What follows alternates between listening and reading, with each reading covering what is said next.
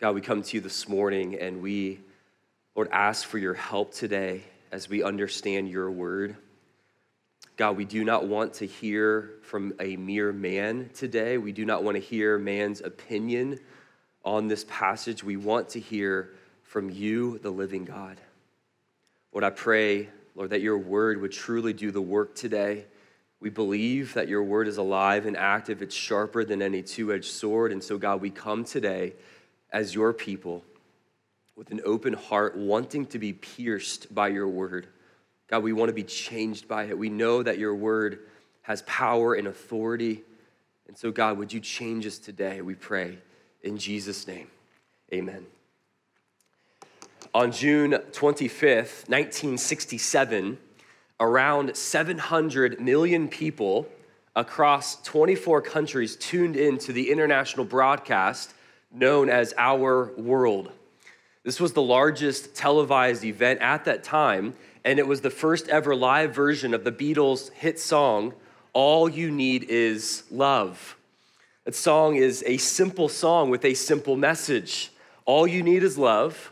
All you need is love. Love is all you need. The Beatles' manager, Brian Epstein, said this about the song. He said, it was an inspired song, and they really wanted to give the world a message. The nice thing about it is that it cannot be misinterpreted. It is a clear message saying that love is everything.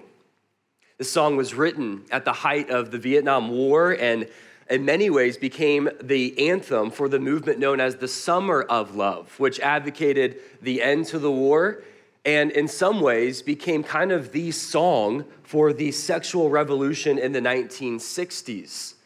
But who could argue with the message of this song, with the lyrics, with what Brian Epstein said? All you need is love. All you need is love. Love is all you need. It sounds so Christian, doesn't it? Right? Christianity is about love, right? God's love for us, our love for others, our love for God. And yet I wonder if the Apostle Paul would agree with that song. I wonder if the Apostle Paul would agree with the message behind this song.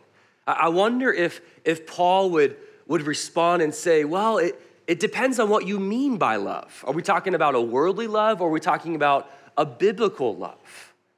See, the Beatles and Brian Epstein were wrong. Sorry to dash many of your hopes. But what we're going to see in 1 Corinthians 13 is that love cannot possibly be everything. Love must be defined. Love must be grounded in Scripture, or else it loses its value, it loses its substance. If love is truly everything, then love can mean whatever you want it to mean. And 1 Corinthians 13 is going to push up against that. 1 Corinthians 13 is known as the love chapter in the Bible. This is one of the most well-known passages in all of Scripture. You're going to see these verses on different t-shirts, on coffee mugs, on tattoos. You're going to see this as kind of the go-to passage in many weddings. And yet, the way that we understand this passage is so often detached from its context.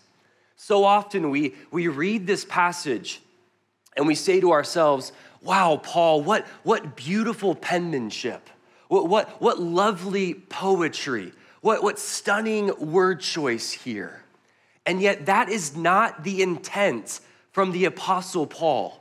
Paul was not trying to write 1 Corinthians 13 to make the Corinthian church feel all warm and fuzzy on the inside. Right? This is not some cute description of what love is. This is not to make you feel cozy and comfortable and sentimental. Because when you understand this passage in light of the context, this passage will first pierce you with conviction before it moves you with emotion. This passage here is a strong rebuke by the Apostle Paul. So the question that we need to begin with is, why this chapter on love and why here? This is kind of a strange placement if you're the Apostle Paul. Why does he sandwich chapter 13 with chapter 12 about spiritual gifts, about unity, with chapter 14 about more spiritual gifts and about orderly corporate worship? This kind of feels like an interruption to the flow of the Apostle Paul, if you've read 1 Corinthians before.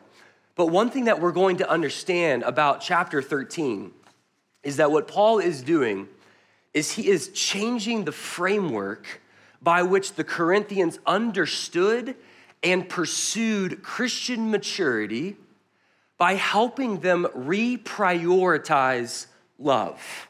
That's what he's after here. And the challenge here is that the Corinthians knew that they needed to love others, right? That's Christianity 101. Remember, the Apostle Paul, he spent over 18 months with the Corinthian church. No doubt he emphasized the necessity to love others. No doubt Paul reminded them of Jesus' words in John chapter 13, verse 35, where he said, "By this all men will know that you are my disciples if you love one another."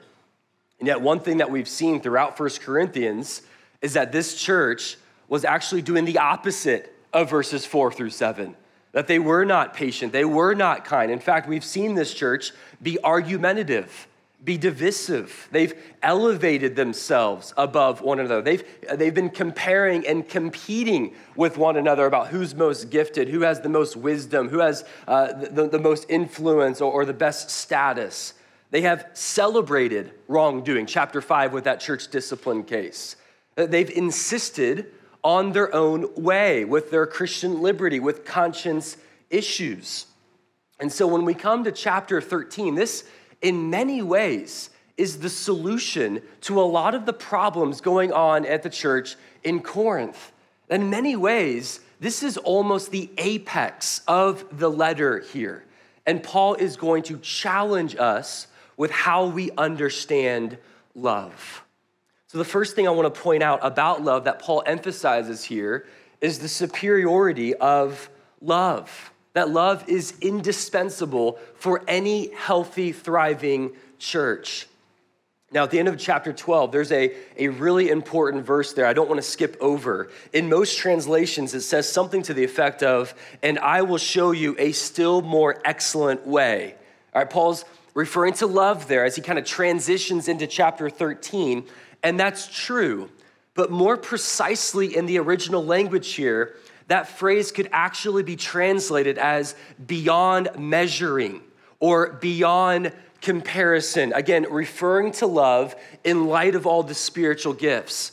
And I think that's important because in the Corinthian church, they were obsessed with comparing themselves. They were obsessed with measuring themselves with one another about who is more gifted, about who does have the better status.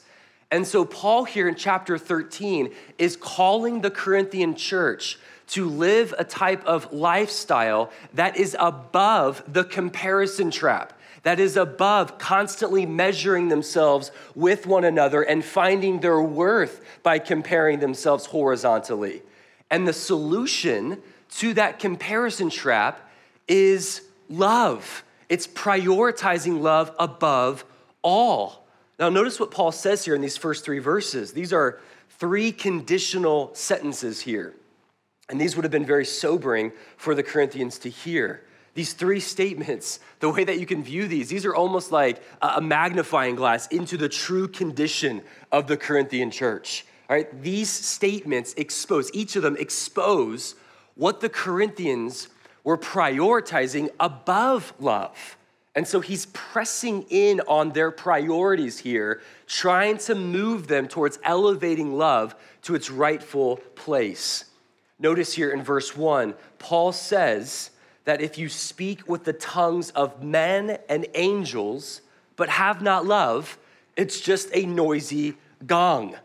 So for the Corinthian church, they were elevating speech above love. And what Paul means here, when he's talking about the tongues of men and of angels, this is to speak eloquently. This is to speak powerfully, even to speak in tongues. This is a person who always knows what to say, who's a good communicator. But Paul says if you don't have love, then you're just a clanging cymbal.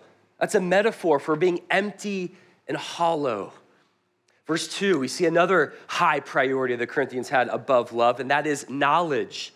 Paul says if you have the ability to prophesy, and if you have understanding, and you have faith to move mountains, but have not love, it is nothing. And I don't know about you, but it's verse 2 there, the knowledge piece that I found most convicting out of these three. We're gonna see speech, knowledge, and then sacrifice. But it's the knowledge piece that had a piercing in my own heart as far as conviction. And our church, I mean, we are a church that loves theology. We have a high emphasis on the authority of God's word. We love to be on the deep end of doctrine, and rightfully so. Like, we are unapologetic about one of our church core values to be driven by the word, right? We want every believer to be driven by God's word. We don't want to be driven by culture. We do not want to be driven by the media. We do not want to be driven by a particular political party, or to be driven by the entertainment world, or to be driven by our own emotions.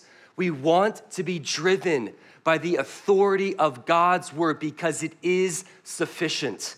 And that's why we emphasize God's word here on Sundays as we gather together. But Paul's point here is that you can master this book. You can memorize this book. You can have all of your theological paradigms all organized and all neat. But if you do not have love, it is nothing. That is so convicting. I mean, how much time, how much energy do we spend in knowing the right things, but also in loving the right way, right? They are very, very connected. And then verse 3, we see another priority that the Corinthians had over love, and that is sacrifice. Paul says, if I give away all I have, and if I deliver up my body to be burned, but have not love, I gain nothing. Wow, I mean, just imagine getting to the place in your life where you give away all that you have. Empty the bank accounts, sell your house, sell your cars, give it all away. Like that type of radical generosity, that type of radical sacrifice would probably be picked up on the news. You might go viral on social media. The world might even say, that's what a good Christian looks like. But the Apostle Paul would not agree unless you were motivated out of love. If the reason you did all that was because of love, you can be the most generous person, the most sacrificial person on the planet, but without the motivation of love, it does not matter. Look, these three verses are hard-hitting. And yet Paul is not arguing to throw away these three gifts of speech, knowledge, and sacrifice. Paul is arguing for the absolute supremacy and necessity of love if one is truly a Christian. Love must be prioritized above all. So the question for you this morning is, what are you pursuing above love? When you look at your life, what are you prioritizing above love? Maybe you're thinking this morning, well, I don't really struggle with the speech, knowledge, and sacrifice and putting that above love. Okay, well, let's maybe apply it in different areas. Maybe we could read these verses. I wonder if the Apostle Paul would say, if I am the best parent or the best grandparent, but have not love, then it doesn't matter. Could the Apostle Paul say, if I am most efficient or effective with my time or my job, but have not love, it doesn't matter. If I have the correct position on all matters in life, if I am right, but have not love, then it doesn't matter. See, what in your life needs to be descended above love today? And I just wonder if the reason why we lack the right priority of love in our lives, I wonder if it's because love has become so cliche in the Christian life. We emphasize love so much. I mean, that is Christianity 101. We always talk about love for God and love for others. And I just wonder if love is so familiar that it's oftentimes just assumed in our lives. Like it's just something that we know, but we're not actually practicing on a consistent basis. Well, one thing that this passage is going to do, it's going to wake us up to the reality of what biblical love actually is. And it's going to call us to investing in loving others the way that we should. And so the second thing I want to point out as far as understanding love is the multifaceted diamond of love. Okay, in verses 4-8, love is the subject of 15 verbs in a row. Every phrase here, love is the subject. So if you think about love for a moment as a diamond, what Paul is doing here is he's showing us 15 different facets of what love actually is with the following characteristics.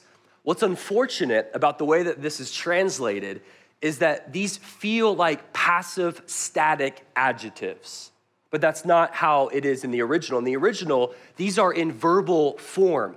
So it's not just that love is patient or love is kind, but love shows patience or love acts with kindness.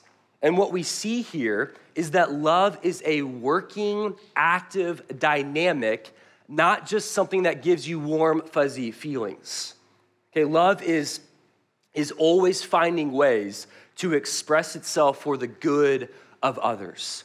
And so the way to read this is not a flowery description of love. This isn't something in the abstract. This is what love does. Love is an action. Love is a choice. Love is a servant of the will and not a victim of our emotion and the perfect set of circumstances. Okay, so let's walk through each of these 15 characteristics. Okay, the first one here that you'll see is that love is patient, or that love has a long forbearance toward one another. Love is patient in the sense that it can actually hold intention in the mind before it gives rise to passion. Okay, in essence, what Paul is saying here is that love has a long fuse. It takes a long time, if you are truly loving, for you to burst into flames onto someone else. Like love endures injury after injury after injury without retaliation. I just want to stop here on the first one. Like, is that true of you today? Like, have you passed the first test already? Like thinking about if you are patient, are you patient in traffic? Are you patient at a restaurant when your food is taking longer than it ought? Are you patient when people are rude to you or when you don't get your way? Are you patient? Well, that's just the first one. Let's move to the second one here. Love is kind. Okay, this means love reacts with goodness towards others, even if they don't deserve it. Okay, and something about kindness, and you'll see signs everywhere of the last year and a half, just be kind. But that is so easy to state, but is so much harder to actually live out, to be kind. And I think there's an element of kindness where I think to be a kind person, you have the ability to recognize that every person is carrying a heavy load. Every person is in a battle, whether you see it or not. Every person is battling maybe fear or anxiety or pressure or stress. Every person is in a temptation. Every person is battling maybe despair. And kindness assumes that about every person they interact with and treats them accordingly.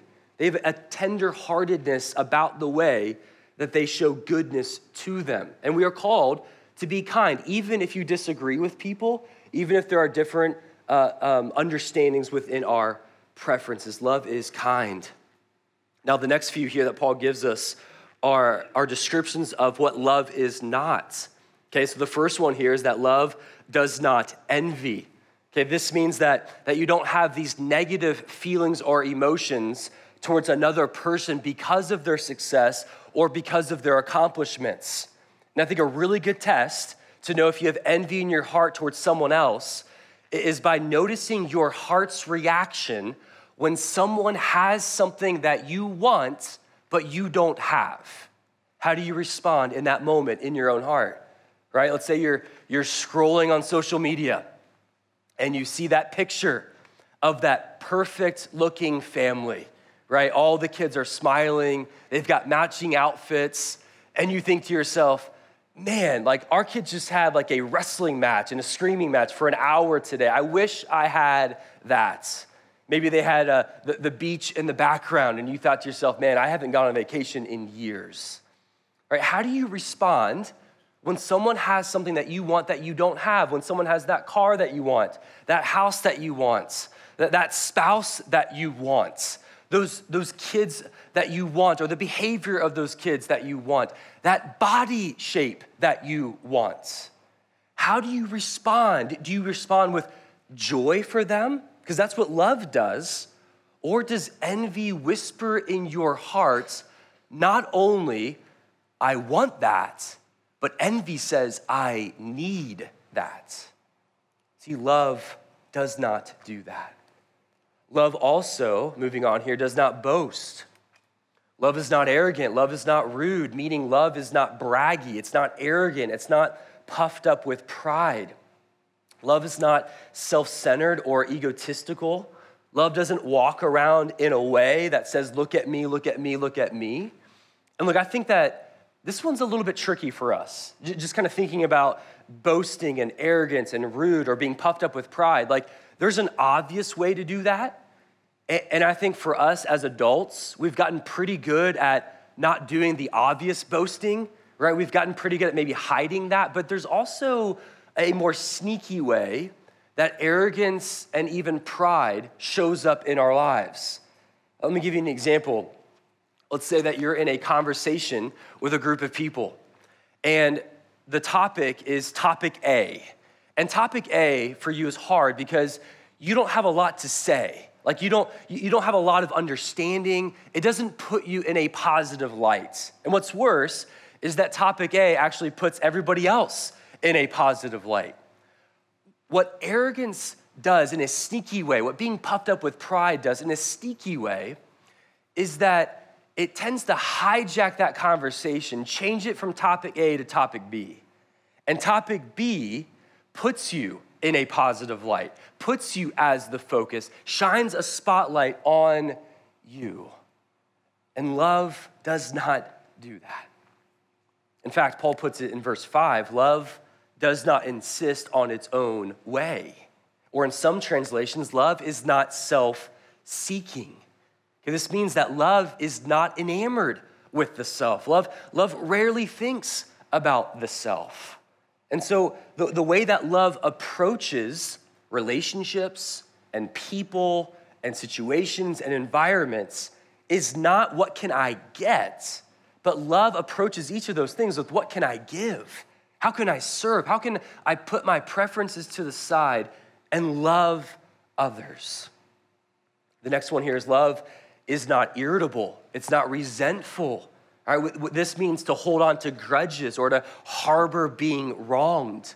This means that love is not easily angered. Love is not easily offended. It's hard to annoy someone who is loving. Is that true of you this morning? Does it take a little bit to set you off, or does it take a lot to set you off? The next one here is that love does not rejoice at wrongdoing. Some translations have love does not keep record of wrongs. Man, that's convicting. Are you the type of person, officially or unofficially, who keeps tally of people who have wronged you, people who have upset you, people who have annoyed you? Husband and wife, don't look at each other right now. But this is a big one. Like, how can you have a loving, thriving community of believers if you're constantly keeping track of people who have upset you, annoyed you, or wronged you? See, true biblical love not only doesn't keep score, but if you're loving, it's hard to offend you. Love just absorbs wrongdoing after wrongdoing after wrongdoing. 1 Peter 4:8 says, above all, love one another deeply, because love covers a multitude of sin. The next one, love rejoices with the truth. Right? Love doesn't compromise truth. Love doesn't suppress truth. Love doesn't celebrate half-truths. It rejoices with the truth. And look, I think sometimes we can become such truth warriors that in the process, we can actually be very unloving. And we can almost justify it by saying, well, I'm right, or I'm standing on truth, I'm defending truth. And Paul certainly doesn't want us to compromise truth, but notice the word choice. He says love rejoices with the truth. Love doesn't beat people over the head with truth, right? And I think the call here is to build bridges of grace that can hold the weight of truth. Right? Biblical truth is never devoid of love and vice versa. The next one here, I'll close with this one. It says, love bears all things, it believes all things, it hopes all things, it endures all things. These descriptions here does not imply that love is gullible, but Paul's point here is that love never tires of support, never loses faith, never exhausts hope, never gives up. Love always perseveres. Look, before I move on, I just wonder who needs to hear that right now in this moment. As I was praying and preparing, this is the verse that just stood out to me as a verse, just a pause for a moment. I wonder if there are people here today where you are tempted right now to give up on somebody in your life because it's too hard, to just stop loving, to kind of tap out. That maybe you're tempted to do that towards a spouse right now in your season of life. Maybe you're tempted to do that with a child or with a parent or with a friend or with a coworker. But notice the calling here. The calling is that love always perseveres. Love never gives up. In fact, Gordon Fee, one of the commentators here, says this. It says that there is nothing love cannot face. Love has a tenacity in the present, buoyed by its absolute confidence in the future that enables it to live in every kind of circumstance and continually to pour itself out in behalf of others.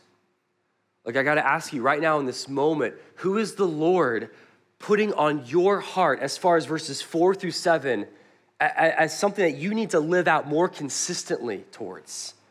Who is it in your life that you need to love better, more consistently in your life? These verses are convicting.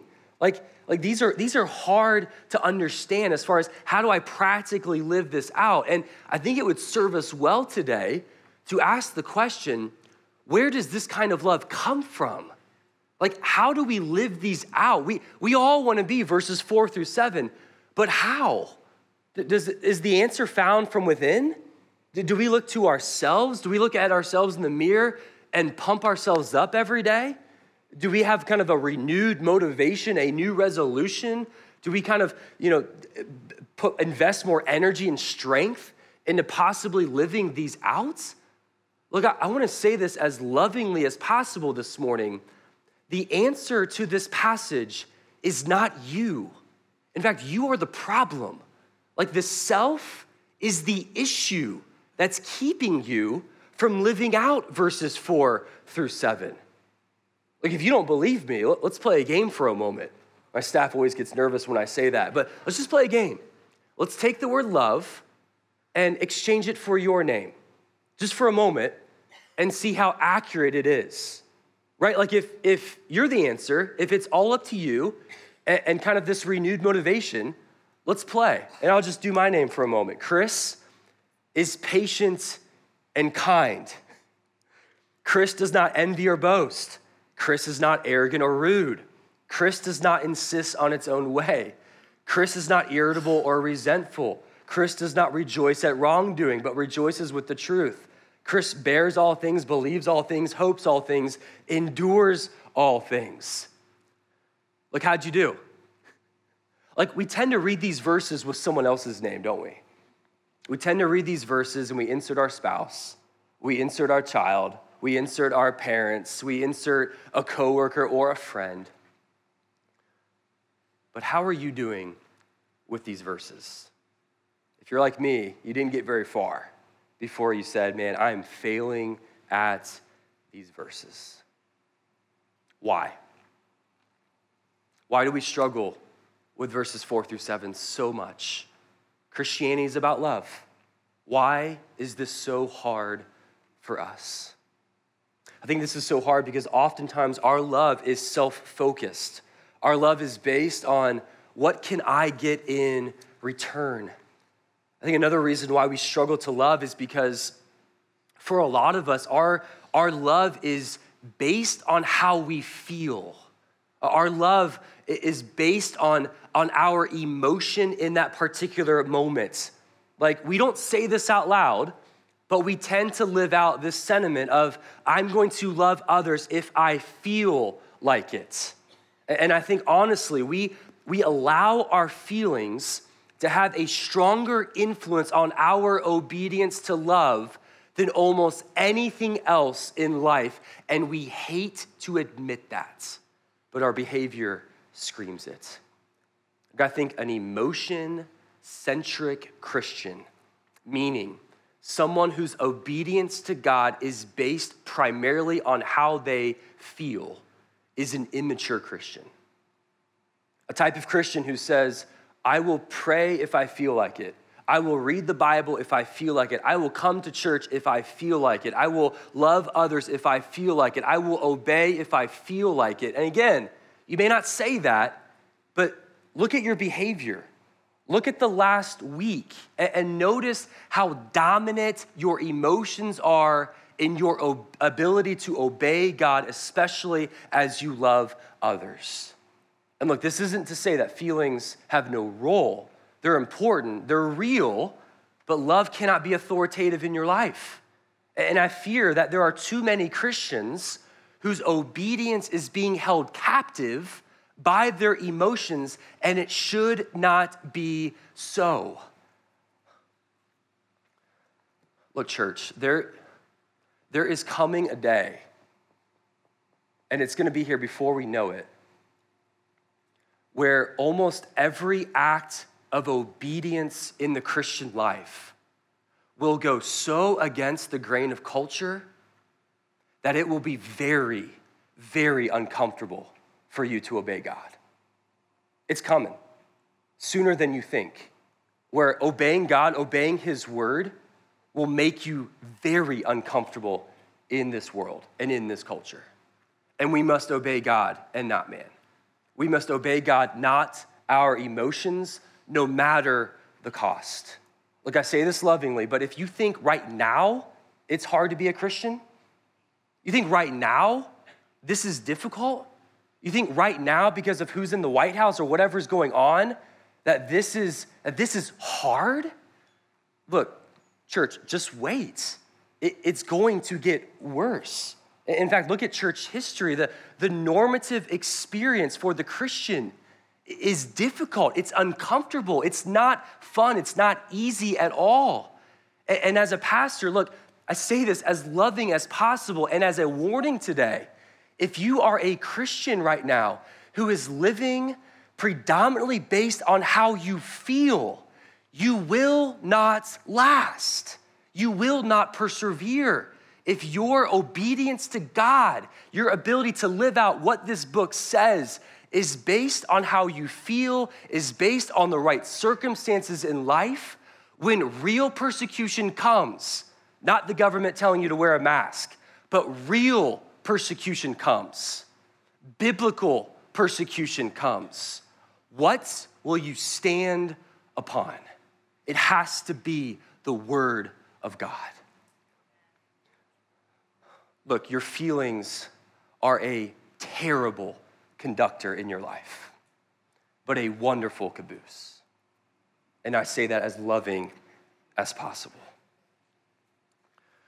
Look, we don't love consistently, yes, because we are often self-focused. We don't love consistently, oftentimes because of our feelings-centric nature in the Christian life. But can I tell you what the biggest reason is why we don't love? I think the biggest reason, this is the primary reason we don't love consistently, is because our hearts have not been captured by God's love for us on a regular basis. Like, we know God loves us theologically, we know it intellectually, but to be stunned on a regular basis that God loves me, I mean, honestly, how much of a cliche has that become in your life? Where you know it, but are you experiencing it deep within your soul? Has it captured you? Has it consumed you? Look, 1 John 4:7 says, let us love one another, for love comes where? Comes from our emotions, comes from the right set of circumstances, comes because this person treated me well. No, it says, let us love one another, for love comes from God. 1 John 4:19 says, we love, just a few verses later, we love because he first loved us. Right? The answer here for us being set free from the comparison trap, being set free from being enslaved to our feelings, being set free from being self-focused is God and his love. So here's the call. The call is for you to look to Jesus.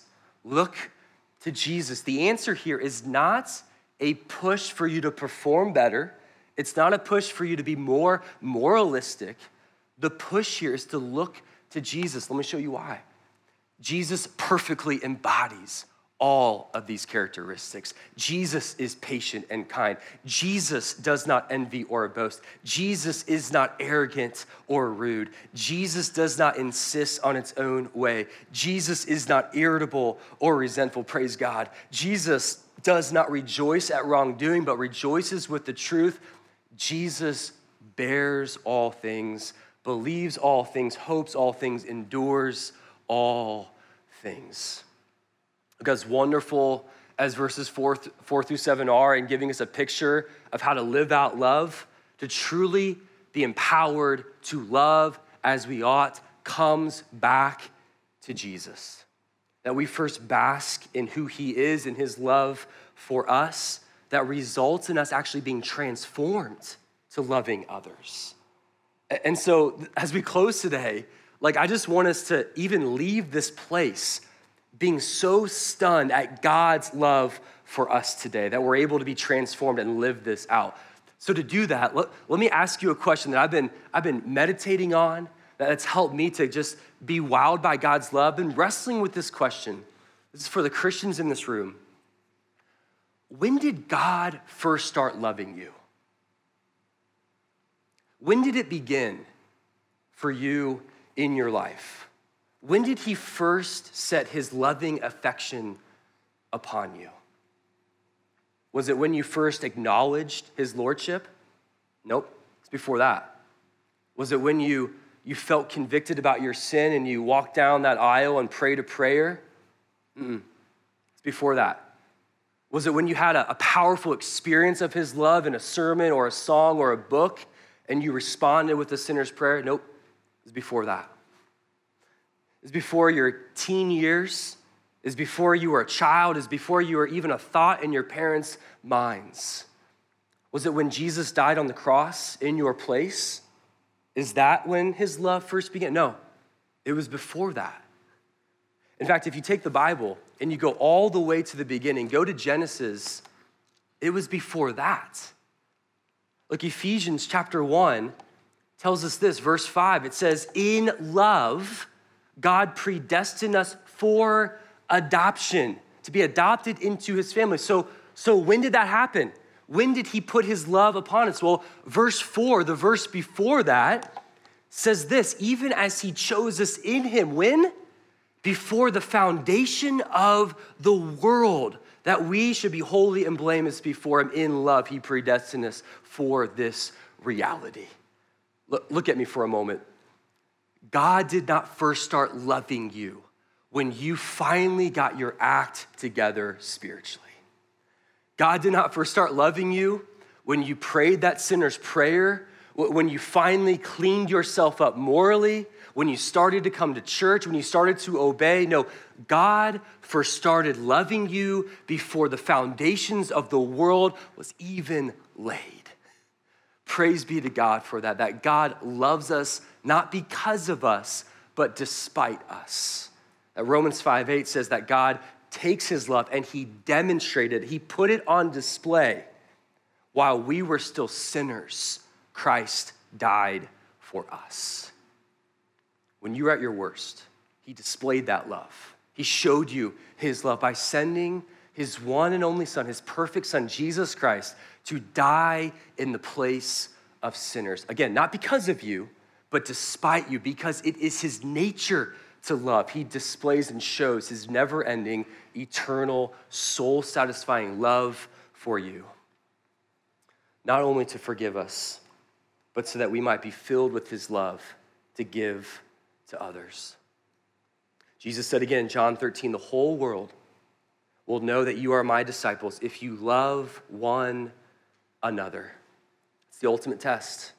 The ultimate test is, does the world, do your non-Christian neighbors and friends and coworkers know that you're a Christian because of the way that you love? As we close today, we've covered a lot of ground and a lot of things to chew on, to reflect. I just want to give us just a couple of moments today. I want you to take 2 or 3 minutes here. I want you just to reflect on these questions before we sing this last song. Just ask the Holy Spirit to work in your heart, to move you towards change, but ultimately to be filled with God's love for you. Let me pray for our time of reflection. God, I pray, Lord, in these moments that you would stir, that you would convict, that you would show us, God, Lord, where we need to love better, and ultimately, Lord, where we need to be wowed by your love for us. God, give us an open heart right now, I pray. In Jesus' name, amen.